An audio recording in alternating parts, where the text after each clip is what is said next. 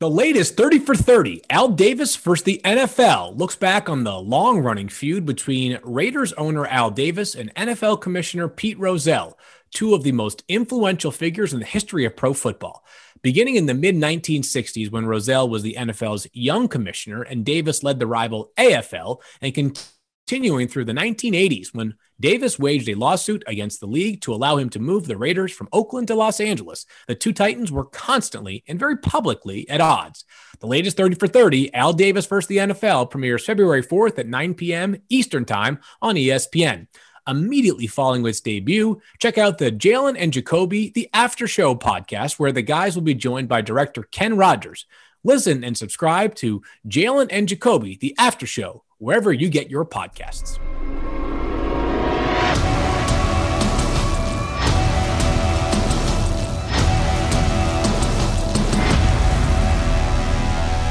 Welcome into another edition of the First Draft Podcast. Field Yates, Todd McShay, and Mel Kiper Jr., of course, the two men that are the NFL draft. And we're doing things a little bit different this week, guys, and I don't want the pressure to be on too much. But starting this week, you can go to the ESPN YouTube channel and catch out video of the First Draft Podcast. I can see a little bit of nerves there from you, Todd. You going to be able to make it through this show?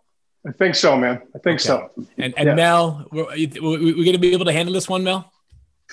As long as Kim's in the background somewhere handling all the technical stuff. Yeah, I have my tech support here ready and willing to offer any support we need. But no, ready to go, Field and Todd. Good. You guys are. All the haters out there that told us we had faces for radio. This is our little dose of revenge being sent back their way. It's Tuesday, February 2nd, which means we're just 3 days removed from the 2021 Reese's Senior Bowl. And everybody wants to know about the players that boosted their draft stock last week, maybe somebody who did not improve their draft stock last week. Of course, Todd and I were both down there in Mobile, and Mel was tuned into the coverage throughout the week. But before we get to some of the risers and fallers, Todd, I wanted to hit you after being there for 3 days this past week, seeing practices, talking with coaches and players and scouts that were there. What were your biggest takeaways from the 2020 Senior Bowl week that might be relevant for the next couple of months ahead? First of all, how did Jim Nagy and his staff pull this off? Amen. I mean, honestly, we're not having a combine. The pro days are going to happen, but only 2 scouts is what I'm told, or maybe 3 scouts are allowed from each team to attend an event. All the other all-star games were canceled. And basically, there's no postseason outside of the Senior Bowl. So how did they pull it off? I think just, hats off to them. Just some of the stories about all the tests that they had to do every day. The $12,000 they spent on plexiglass so that these players could actually, for the first time all year, and maybe the last time all year, have a one-on-one, face-to-face interaction with a head coach, a general manager, a scout, whoever it is from that organization. So that was the first thing that really stood out. The other thing was, and I would say offensive line, but I don't want to bore everyone, but the pass catchers to me were better this year than you normally see. Usually it's a bunch of underclassmen that are stealing the show. And we have plenty of those this year with Devontae Smith coming off of as the Heisman winner and Jalen Waddle coming back from injury, both the Alabama wide receivers first round, and Jamar Chase from LSU could be the first receiver off the board. But I was impressed with Shi Smith, a guy that I didn't get to watch a whole lot of this past year, playing for South Carolina. He had averaged about 47 catches the last 3 years, never had great quarterback play. But to see him on the field as that undersized slot receiver and getting off the coverage, in and out of breaks, and all the little things that he does, that was fun to watch. Kadarius Toney was another guy. And yes, there were some drops, the Florida wide receiver. But I think this season he worked his way into the first round. And the thing that people didn't quite notice was that he got tangled up, I think, on the Tuesday practice, the first practice, and hit the goal line, hit the goal post. And he either got a rib injury or he kept saying to the trainers, I'm having trouble breathing. And so going out and reaching for some catches is difficult. So, yeah, he had a couple drops, but you can see the explosion that he brings to the field. And as an offensive weapon, this is a guy who's really rising. And even the tight ends, Hunter Long from BC had a great week, was named the practice player for his team by the opposing defenders. And then Trey McKitty from Georgia. There's a guy who transferred from Florida State, went to Georgia, was underused, came in, and I thought he was probably the most athletic tight end in the Senior Bowl. And I think he made himself a lot of money, maybe now as a mid-round pick, where everyone was looking at him and saying, well, the production doesn't match up with the athleticism. He's probably going to go 6th, 7th round. I could see 3rd, 4th round for a guy like McKinney. Yeah, I remember learning in my early days of scouting that we don't draft production, we draft traits. And somebody like Trey McKitty is a good example of why you're drafting those traits. As we look forward to the game, or as we move forward to the game itself, Mel, and ask you about a couple of the takeaways. We'll get to a bunch of players that rose, maybe fell during the week of practice and the game. But the game itself obviously is the cherry on top of the week in the efforts. Kellen Mond from Texas A&M, who, of course, basically played for 4 straight years there at College Station, won the MVP. He had a big third quarter. He passed for 141 yards in the third quarter alone, and had really a second half that will be remembered for a long time for Kellen and potentially impacting his draft stock. What are your impressions of him as a player, a guy that a lot of college football fans are familiar with because he started so many games, but how does he project at the NFL level? Yeah, I always thought he could be maybe like a Kirk Cousins type 4th round pick. After Kyle Trask, you're looking for that 7th quarterback. Who will that be? Would it be Sam Ehlinger? Would Jamie Newman slip in there? Who was it really going to be? And Kellen Mond looks like he has certainly a great opportunity to be that type of player and maybe be in that 4th round discussion. We talked about Jimbo Fisher and quarterbacks and what he was able to go through there without the receiving entities at Texas A&M with that veteran offensive line. The running game, and the tight end's obviously a key element of that offense. But I think you look at Kellen Mond now as an early day 3 pick, I think is very possible. I think for Jim Nagy to bring that mix of players, that blend of players, the opt-outs, guys from the 1AA ranks, Division II, Division III, all the lesser levels of competition where these guys needed to be there. Dylan Ratens at North Dakota State. To go from having just 1 game this year, October 3rd, and have a great 2019 season, to see Ratens play as well as he did, certainly gets him into that 1st round, 2nd round discussion. Obviously, he was in the 2nd round. Now he could be in the 1st round mix. And to see a Cade Johnson come out of South Dakota State and go down there and look like he belonged anywhere, could have played in any major college program, was great to see. Then the late additions, Todd, you were there and saw Monday, John Bates, tight end from Boise State and Newfield as well. See him come down to Mobile and take advantage of the opportunity. Great athlete, a kid who certainly has all the measurables you want. To see him go out and perform the way he did was great to see. And then the big corners, the Keith Taylor at Washington and the Benjamin St. Juste at Minnesota, the guys with that length and that size that is kind of rare to see, be able to hold their own at those cornerback spots. Taylor, I thought, had a really good week, and St. Juste as well. So I like the blend of players that were down there that Jim Nagy put together was outstanding. It's funny. You sometimes have this, I'm trying to resist the temptation to inflate the value of these players just because I spent 3 or 4 days with them. But then I reminded myself that if you go back and look at the number of players that played in the 2020 Senior Bowl last year that ended up on a 53-man roster or practice squad, what you realize is that somewhere between 80 and 90% of the players that we just spent the past week evaluating are going to be on NFL roster one way or the other. So let's get more specific on some of those players that we saw rise this week. And I want to specifically start with Todd on Mac Jones, only because, not that Mac and the practice stuff you saw on TV was not impressive, but it does feel, at least to me, Todd, like some of the stuff that you saw at field level when the cameras weren't rolling on Mac Jones were part of the reasons why his stock, whether artificially or actually, did rise this past week in Mobile. Yeah, I was fortunate enough to cover him 3 games this year and get to talk to him and get to kind of know him a little bit and to see what drives him and to see a guy who, the transfer portal is everything in college football right now, right? All these quarterbacks are moving around like free agents and just finding their spots so they can go play. He hung around. And he waited his turn. He got 4 starts a year ago. In the biggest game of the year in the Iron Bowl against Auburn, he has 2 pick sixes in that game and bounces back from that. So right there, this guy can overcome adversity.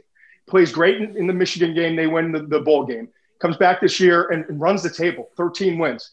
When I talked to Steve Sarkisian before our first game, which was within the first 3 weeks of the season, I think it was Missouri, he said, we just need him to stay in his lane because we've got an offensive line with 3 guys who are going to go to the NFL. We've got 2 receivers at that time who are going to be first-round picks, and Devontae Smith and Jalen Waddle. We've got a running back in Najee Harris who could be the first back off the board. We've got talent all around you. Stay in your lane.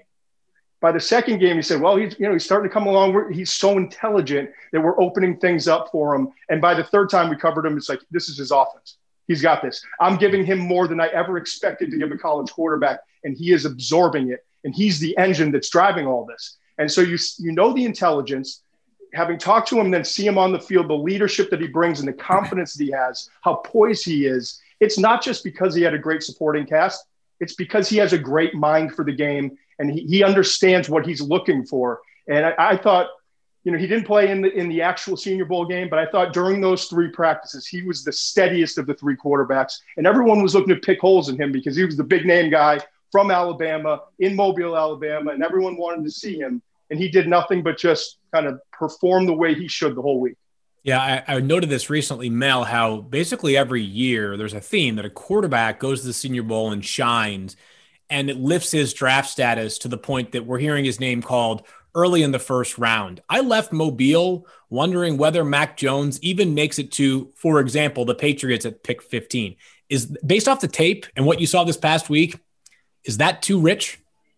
No, not at all. Not at all. And I think Matt Rule's down there for Carolina looking at a quarterback. So, yeah, I don't think it's too rich at all. I think you look at the way he was able to communicate the play, the verbiage to the huddle, in and out of everything so quickly, was very impressive to watch. His mind, his intelligence, his competitiveness. We know about his accuracy. I talked about what Brady looked like coming out of Michigan. He kind of looks like coming out of Alabama. It doesn't mean he's going to be anywhere close to Tom Brady, but he kind of looks like Tom Brady did coming out of Michigan. Not what he became, but what he was coming out.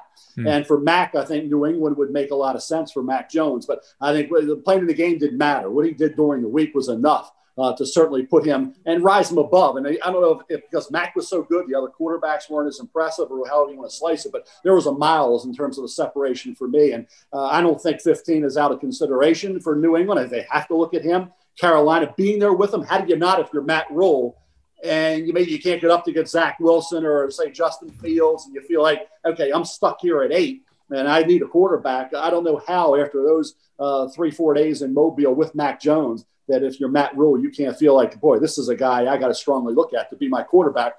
Teddy Bridgewater's there. Trey Lance is intriguing because it'll be a good situation for Trey to be there or be in San Francisco with Jimmy Garoppolo. But certainly for Mac Jones, I think Carolina or New England. Kuiper, this is going to be fun. I mean, we have 5 quarterbacks that are very different that all could go in the first round. We talk about Trevor Lawrence. Obviously, you mentioned Justin Fields, Trey Lance, Zach Wilson, and Mac Jones. So those are the 5 guys. And we've got a bunch of teams kind of scattered throughout the first 20 picks that have quarterback needs. The Jets are sitting at 2 after Trevor presumably is going to go number 1 to Jacksonville. And then I think it's going to be a trading frenzy. Wait till you see my February 10th mock draft, Kuiper. You're going to lose talking about it a lot, I tell you. Yeah, well, it's coming. I've already started kind of playing with it a little bit, and I've already got 3 trades in the top 10. I can tell you that right now. So we'll see how it plays out. But my point is, you've got Atlanta at 4, you've got Carolina at 8, you've got the Bears sitting there, you've got the Patriots at 15. There are plenty of teams to match up. Supply and demand finally match up at that quarterback spot this year, and they're all very different types of quarterbacks. Passion, drive, and patience. The formula for winning championships is also what keeps your ride or die alive. eBay Motors has everything you need to maintain your vehicle and level it up to peak performance. Superchargers, roof racks, exhaust kits, LED headlights, and more. Whether you're into speed, power, or style, eBay Motors has you covered. With over 122 million parts for your number 1 ride or die, you'll always find exactly what you're looking for. And with eBay Guaranteed Fit, your part is guaranteed to fit your ride every time or your money back. Because with eBay Motors, you're burning rubber, not cash. With all the parts you need at the prices you want, it's easy to make your car the MVP and bring home huge wins. Keep your ride or die alive at ebaymotors.com. Eligible items only. Exclusions apply. This podcast is proud to be supported by Jets Pizza, the number 1 pick in Detroit-style pizza. Why? It's simple. Jets is better. With the thickest, crispiest, cheesiest Detroit-style pizza in the country, there's no competition. Right now, get $5 off any 8-corner pizza with code 8SAVE. That's number 8, S-A-V-E. Go to jetspizza.com to learn more and find a location near you. Again, try Jet's signature 8-corner pizza and get $5 off with code 8SAVE. That's number 8, S-A-V-E. Jet's Pizza. Better because it has to be. Let's go into some quick hitting fashion here in the interest of time of other players that we thought saw their stock rise this past week. Mel, I'll start with you. Michael Carter, the running back from North Carolina. He can be difficult to find because he's a little guy, but he can really scoot. He can. And I tell you, you look at it, I think maybe third round. I think all these running backs are going to go with bargain points. But the production at North Carolina and the way he, as you can say, can get to the hole and the quickness and the burst and the acceleration and the attitude, the approach. But Javonte Williams was right there with him at North Carolina, kind of a different style of runner. There's a little pace there to his running style, and a guy who certainly can break tackles. Javonte Williams and was equally as productive and equally as dominant. So, and Sam Howell, quarterback, we're going to be talking about him next year for Mack Brown. But I think Michael Carter certainly helped himself solidify a position on day two. And I think when you look at the wide receiver position, Todd mentioned a lot of guys. Another guy I thought was outstanding all week. And I think in addition to Kay Johnson, who I mentioned earlier, I talked about Dwayne Eskridge a lot, Shi Smith a lot, Josh Palmer from Tennessee, Des Fitzpatrick from Louisville. But I think when you look at the situation there with a player like that, Michael Carter, and I really believe with the running backs, because you have a lot. Trey Sermon got hot late in the year at Ohio State. There's a lot of running backs that may go a round or two later than they really should. And Todd, I have Michael Carter now slotted as a 3. What do you think about that? Do you think it's too high, too low? Third round, I think that's good. I think it could be a good spot. I think that's where he belongs. When you get to that third round, you're looking for a guy who can contribute in a rotation, maybe be that nickel corner, or the number 2 back who plays a role. You can move him around. You can take him out to the slot. You can throw him the ball out of the backfield. He's really good catching the ball. Very smooth athlete. He's not a burner, but he's really quick to and through the hole. And that's what I like about him. He's sudden. He's tough. He comes from a military family. He loves the game. There's no character concerns. He's a leader.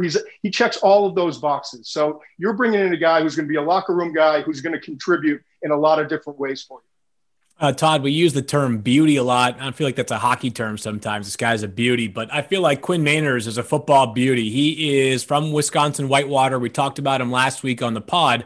Noted how, he's not just a guy that's funny for the internet. He is tough. He's physical. He played through injury this past week. A hand injury did not deter him from being on the field. And it seems like what he showed last week is that I don't just dominate inferior competition at the D3 level. I can hang with the big bodies that you see at Alabama or any of the other power programs that were represented at the Senior Bowl there. Well, he was not just chilling with his boys this past season, because the small school guys, in addition to the opt-outs, the small school guys beyond the Division I, the FBS, they couldn't play. They didn't have seasons. So he didn't get to play. So I went back to the 2019 tape, and it took about 3 plays to be like, there he is. I don't even need to know his number. There he is. And he's just dominating guys. In the run game, pass pro was a joke for him.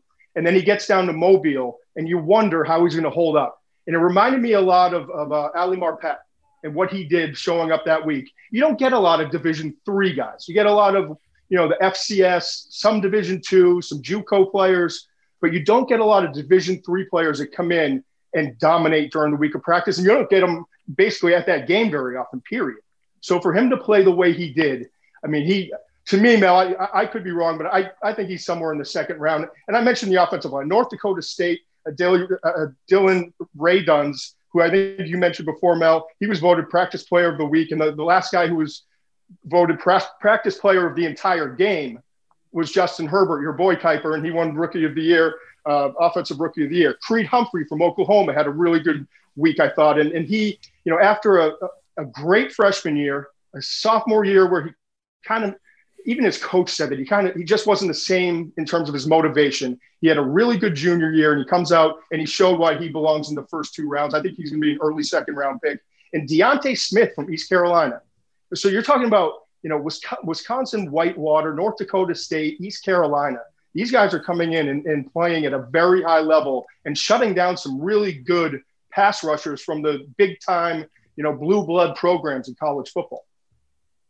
Yeah, it was a good week for the small school offensive lineman. Spencer Brown from Northern Iowa can also be thrown in there. He's hard to miss. He's, all of 6'8". On the other side of the ball, Mel, a player that I know caught your eye and also caught ours watching him in drills because he kept dominating was Cam Sample from Tulane. This may not be a draft class that has an edge rusher like a Bosa brother or a Chase Young, but there seems to be some good depth that you can find maybe between picks 20 and 60 or so?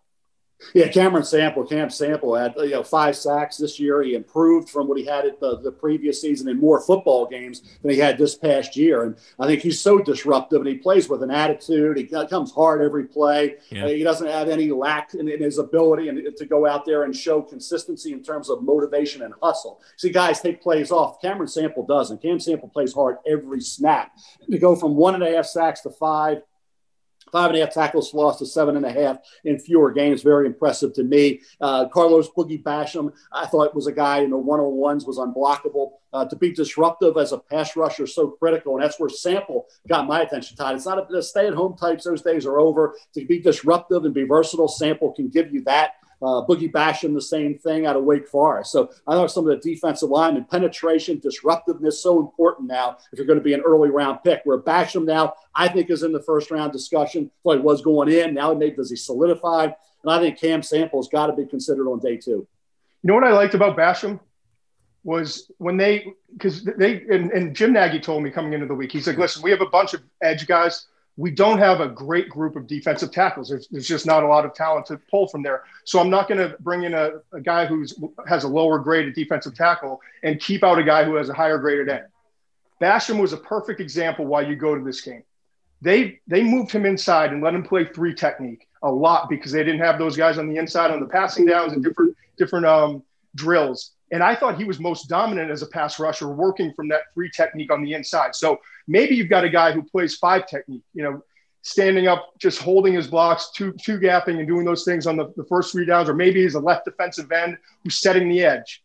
But then on obvious passing downs, moving him inside might be the trick for him because he has never had huge sack numbers, but he's always been disruptive. And I think he showed a lot of that.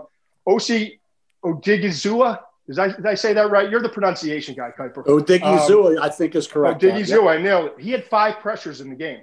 I mean, all week long, I thought he had a really good week. Jonathan Cooper from Ohio State had a lot of pressures in the game and was really active during pass rush drills. I know he's not a complete player, but he's a guy that, on obvious passing downs you can bring in. I think he helped his value. Quincy Roche showed a lot more to me in the Senior Bowl week than he did in his past couple of years, really, studying him on tape. He, kind of a heavy-handed, tough guy, but he found a way to be productive throughout the week. And Dalen Hayes is another guy. I'm going to be beating you down with Dalen Hayes all process from now to the end of April.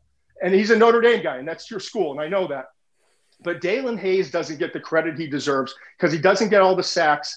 He's dropping into coverage a lot. He sets the edge. He's strong and physical, and he disrupts. And he showed all of those things throughout the week at the Senior Bowl. I think he's a second-round pick, in my opinion. That might be too rich for some other people, but he's the kind of player that works in the NFL because you don't have to take him out on any down, and you can use him in multiple facets. Mel, before we move on to some of the players that may have seen their stock go down during the Senior Bowl week, we'll put a minute on the clock. If you have any last names that you want to highlight who stood out to you in a positive way down in Mobile. Well, I think what Todd was saying about Boogie Basham, cousin Terrell Basham with the Jets, but when you look at what he was able to do, Dave Clawson, we talked about to him during the year, and he raved about Boogie Basham. And what he said is, guys, he is a guy, he hustles within the scheme as well as anybody. They would do things with him where just free him up, back him off the line, don't have to get after the quarterback, but go sideline to sideline like a linebacker and make a tackle 15 yards down the field. He would do that. He was an unselfish player.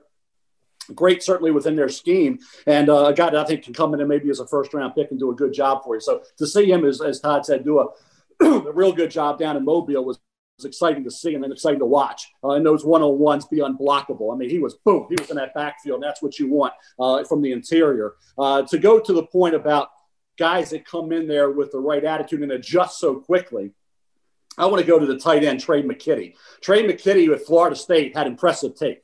Running with the football after the catch, and use him in a lot of different ways there. At Georgia, you didn't see a lot of him catching the football. But the attitude, the character coming in, doing the job there, and then to see, as I said, John Bates from Boise State come in Monday and be able to contribute right away. I think it's going to be some tight ends you can get in that 3rd, 4th, 5th round area. They're going to help some teams. I would go to McKitty from Georgia and Bates from Boise State as 2 of those guys. Before we go to wet blanket mode, Todd, any last things that you want to close the book on from the Senior Bowl? Maybe react to the names you just heard there from Mel. No, I think DJ Daniels played really well at the cornerback spot. And this is a brutal week for corners because you're one-on-one with these receivers and, they're putting you in off coverage. They're asking you to press and you're on an island. So the offensive players have the advantage. And I thought DJ Daniels from Georgia really held up well. Trey Brown is a player who's intriguing to me. He's gotten better throughout his career. He's a speedster from Oklahoma. He's always had great speed. You knew he could run and stay with the guy, but he always struggled throughout his career to find the ball, locate the ball. And this past season, I think he finished with 3 interceptions. He had an interception late in the season. That was a big play for Oklahoma. And he's starting to kind of gain that confidence, turning and locating the ball and doing the little things that the really good corners in the NFL do. So it was good to see him practice really well throughout the week. And then the last guy that really stood out to me that we didn't mention earlier was Demetric Felton. And I call him a running back, call him a receiver coming out of UCLA. I mean, this guy, I have the numbers here. The last 2 years, he was all over the place. 218 carries, 77 receptions. They play him at running back. They move him and detach him to the slot, and he did both of those. He was working out with the wide receivers at some points, and he was working over cornerbacks with his routes. He was working as a running back and showing good instincts and burst through the line of scrimmage. And he's a guy, when they had on Tuesday and Wednesday practice this company called Slant that put a device on these players to measure their speed, and he was the 3rd fastest player of the entire Senior Bowl. So it tells you that you're not only getting a guy who's versatile, but you're getting explosion and speed. There was a guy last year who took a trade, which was abnormal, and then it took about the entire season. But Lynn Bowden Jr. last year out of Kentucky, he was a quarterback during his final year with the Wildcats. But at the end of last season for the Dolphins, he was running the football. He was catching a ton of passes at or near the line of scrimmage. There's sort of a highway for players like Demetric Felton to drive on, to be maybe not exactly a facsimile, but similar idea there. Let's move to some of the players that maybe didn't shine this past week. And I think that one of the realities of Mac Jones' strong week in Mobile was not just that it suggested that he could be a top 15 or so pick, but also it showed the gap between him and most of the other quarterbacks there. I thought specifically one name that was inconsistent last week, Mel, was Felipe Franks from Arkansas, who is impossible to miss. The guy looks like a quarterback, which is sort of a lame cliche, but big, physical, huge arm. But inconsistency was part of the reason why his college career did not go as planned. And I thought last week was sort of consistent with that inconsistency. Yeah, it's hard to find quarterbacks after those top 6. Kyle Trask from Florida being the 6th is going to get excited about that can be a future starter. I thought Jamie Newman, you got to cut him a little slack here because he didn't play. And, you go from Wake Forest where you played pretty well. I mean, there were some interceptions there, but the mobility and the way you could move around and throw some balls into tight coverages and show that kind of arm strength to get it in there was impressive at times with Jamie Newman. Then to opt out after going to Georgia and have to go down there with that kind of pressure. It's the same thing we said with Trey Lance. One game, October 3rd, was all he played, maybe pressing a little bit, maybe a little rusty. So for Jamie Newman, you got to realize that, that some of those inaccuracies, some of the things that were there with him, maybe because you didn't see him playing football this year, and that maybe affected him. But I think the quarterbacks after those first 6, to find somebody, maybe Kellen Mond could possibly be, but to say they're better than being a backup, Todd, I'll ask you a question right now. What quarterback after Kyle Trask could be not just a starter for a game, what quarterback could be a successful starter in this league for a period of time more than just maybe a few games? I think Jamie Newman is a guy to watch. And you just mentioned him. I still don't understand what exactly happened in Georgia. And why do you transfer if you're not going to play? And was he going to lose his job? And what was the situation? But he has the physical tools. I would say Newman is the only guy that I would feel any sort of confidence in saying. I love Ian Book for who Ian Book is. He's not Baker Mayfield, but he's a similar style player. I hate saying poor man's because that's not what he is, but he's got that energy that he brings, and he electrifies the offense, and he can run, and he's got great instincts, and he makes some great throws. But the difference between a Baker and an Ian is that Ian's not as consistent with the ball placement and throwing the ball down the field. But Ian Book, I think, is a really good value on day 3 as a backup who could bring some energy if he has to start some games. But other than Newman, I think those are probably the 7 guys that, in my opinion, right now, And there's still more tape to go through. But in my opinion, those are the 7 guys that have a really good chance to be long-term starters in the league. And that means probably 3 or 4 of them are going to wind up, fitting that quota. Hi, this is ESPN's Mike Greenberg, and ESPN Bet is ready to take you through all the biggest sports moments this spring. The official sports book of ESPN has exclusive offers and markets from Scott Van Pelt, Stephen A. Smith, and me. From the playoff intensity to finally getting out to the ballpark, there's no better time for sports fans. Sign up today, and new users get $100 in bonus bets for making any sportsbook bet. Download ESPN Bet today. What a play. Must be 21 plus and present in select states. Gambling problem? Call 1-800-GAMBLER. Terms and conditions apply. See app for details. You ready? Showtime. On May 3rd, summer starts with The Fall Guy. Let's do it later. Let's drink a spicy margarita. Make some bad decisions. Yes! Audiences are falling in love with the most entertaining film of the year. Fall Guy. Fall Guy? Fall Guy. That's what the poster said. See Ryan Gosling and Emily Blunt in the movie critics say exists to make you happy. Trying to make it out? Nope. Because I don't either. It's not what I'm into right now. What are you into? Talking. Yeah. The Fall Guy. Only in theaters May 3rd. Rated PG-13. Yeah, I thought, by the way, Todd, that Ian maybe was the most improved quarterback from the start of the week to the end of the week. Ian Book from Notre Dame, who had a couple of lights-out team periods during the practice portion. So, Mel, I'm just going to kind of rip through these guys one by one and just you give a quick synopsis of maybe why their stock was a little bit down this past week, because I want to save some time at the end of the show to discuss the first, and I say first very intentionally, blockbuster quarterback trade of the offseason. Sage Surratt from Wake Forest, who got banged up a little bit during the week. A guy who also opted out this past year. So many wide receivers. You talk about burst out of your break, being able to be a guy who can give that quarterback that window of opportunity to throw the ball into. But he certainly is a guy I think we'll see how pro days go moving forward. But there's so many receivers. I have a lot of wide receivers with 3rd, 4th round grades, and guys that could be first, second day type picks at wide receiver. Somebody's got to get lost in the shuffle. I wouldn't say he will. Some thought 2nd round going in. I'm thinking more 3rd, 4th. But certainly I think the wide receiver depth will impact that. Cornell Powell, wide receiver, Clemson, same thing. Late round pick. Not much there to say move up, move down. I think when you look at Taron Jackson, Coastal Carolina pass rusher, he flashed at Coastal Carolina, some real intriguing pass rush potential. Not as enamored now as maybe you thought you would be. Peyton Turner, defensive end, Houston. A couple of the offensive linemen, Alaric Jackson, Iowa offensive tackle. David Moore, guard, Grambling. Deontay Brown, guard, Alabama. Brian Mills, cornerback, North Carolina Central, competed, but at times the receivers got the best of them in coverage. Hamza Nasruddin, kind of that versatile tweener. Where's he going to fit in the NFL coming out of Florida State? Combo outside linebacker safety were some of the guys. And Alex Leatherwood, we talked about, is he a left tackle? Probably right tackle guard coming out of Alabama. So you don't want to go crazy over a couple weeks, a couple days of practice or one game in a 1 week situation. But some guys that really needed to be maybe a little bit more impactful weren't. But I don't really like to downgrade guys too much. Everybody's thrown together. There's a lot of pressure there. So I don't want to say stock down. Maybe these guys did maybe come forward to elevate. What happened, man? I thought this was going to be you asking players and bullet points. See what happened? Don't let him steamroll you like that. Well, the thing is, his knowledge is so encyclopedic that I'm like, I just don't want to, and there are a couple, when he hit Hamza Nasruddin, the name there, which I know I butchered. I said, if Mel can just power right through that one, have at it, my friend. Right, exactly. And he was one of the. Here's another name that I'm going to struggle with. Okay. Levi, I got that part. The defensive tackle from Washington. Onwazurike, right? No, Onwazurike. All right.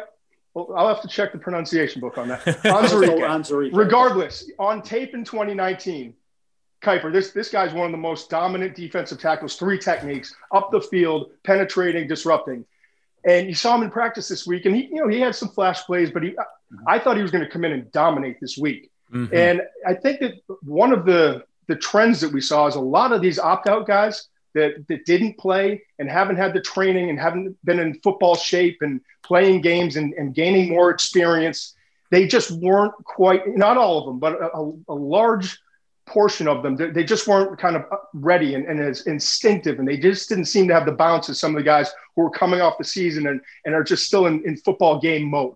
Yeah, it certainly was. One of the reasons, guys, that's one of the reasons why I've had GM say to me, watch out for the opt-out guys becoming maybe a little bit further down the line and maybe you're projecting. Maybe they drop just a little bit further. Maybe if there's players in a bunch together, you go with the guys that played this year. And certainly that's why I don't want to knock these guys that didn't play, like Onwuzurike, because to say go out there down in Mobile in that environment and play your best football when you opted out and didn't play this year. You weren't banging heads every week. These guys were coming in on the heels of a season where they were. So they had a big advantage. Just confidence is a big thing. And I don't know if you come in there as an opt-out saying, boy, I'm going to go down there. Nico Collins tried to do it. He opted out of Michigan. He had a decent week. No question. Nico Collins held his own. Some maybe didn't. But you got to be careful of dropping them down too far. And I do believe come draft day, guys, there will be bargains on these opt-outs. Because of maybe what you saw in Mobile. Maybe you're conservative and you don't want to go with somebody you haven't watched since 2019, or it was just a one-year guy in 2019 and didn't play this year. Those guys, those talented kids that maybe get bumped down a little bit, could still turn out to be bargain-type picks. Let's move forward, though, to, as I mentioned earlier, the first major quarterback trade of the offseason, in which we saw Matthew Stafford sent from Daniel's Detroit Lions, of course, our great producer, Daniel Dopp, to the Los Angeles Rams in exchange for a 2022 and a 2023 first-round pick, plus an additional third-round pick and Jared Goff. Let's start on the Lions side here because we understand the certainty of the Rams quarterback situation. And we may never talk about the Rams on this podcast because they haven't made a first-round pick since Jared Goff, and they won't do so until, as of right now, 2024. When you see this trade and the parameters of this one, Todd, do you think that this takes the Lions out of the quarterback market at pick 7? Because if they weren't squarely in the mix, they were at least flirting with it previously. Yeah, I think absolutely. I think there's no question. And it's because of how much money they're going to have invested now with Jared Goff at that position. So to me, I mean, they get some value with the trades and they get some picks and they're rebuilding. And I understand all of that, but I think they're out of the first round quarterback picking spot. Number 7, I think it's wide receiver now. That becomes the primary. You've got to put some guys around Goff. And is Jamar Chase still available, the LSU guy, or one of the wide receivers from Bama, Devontae Smith, who, if he's not the first receiver taken, he's probably going to be the second receiver taken. Is he still available at 7? And then if not, is it Jalen Waddle coming off the ankle injury against Georgia earlier this year? We saw him in the national championship. He was battling through. He was a decoy. He had 3 catches. But we know what he is when he's healthy, and he'll be healthy next season. And this guy's special. So to me, you've got 3 receivers there that are all great options. And I think Detroit shifts its focus because you can't put all that money into a quarterback and then go and draft a quarterback at 7 overall. It makes no sense, Mel. No, and Detroit now becomes a key spot in that first round, early first round. They're 1 pick ahead of Carolina. I'm trading out of there from Detroit. I'm trying to get extra picks and trying to build this football team that way. And I think if you're the 49ers at 12, the New England Patriots at 15, would you want to move up ahead of Carolina to that 7th spot to get the quarterback that you want? Knowing that, hey, there could be a little interest in Mac Jones from Carolina, Trey Lance. We'll see where Justin Fields ends up. But if the quarterback's there, that might be a spot for Detroit to move down. A lot of neat areas on his team. The defense, you think about what they need at wide receiver. Host of positions need to be upgraded around Jared Goff. And just an interesting stat, guys, on these quarterbacks. I'll go back to Stafford's year, 2009, up till Goff's year in 2016, right? That's 8 drafts.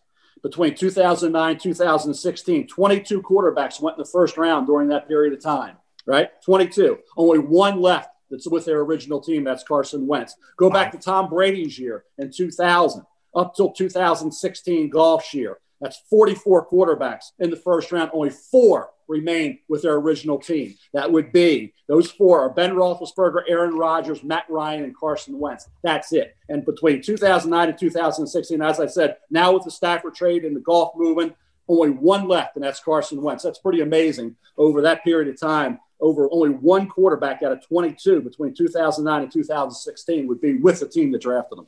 Hey, Field, see what happens when you don't have to travel and go to all these sites and you can sit inside your compound all the time. You have to do this research. The stats write themselves, I was hanging on it, though, Mel. I'll be honest. I was hanging on every word there. I learned this from Hembo. That's our guy. Hembo knew this stuff long before. This was my own. I know Hembo said, I knew that already, but I did this on my own. All right, so I like Todd's point about how this might put wide receiver in the focus for the Lions at pick 7. We can discuss that in just a second more. But Mel, and I understand like these trades typically are best judged a few years down the line. It's a lot harder to judge them in the moment.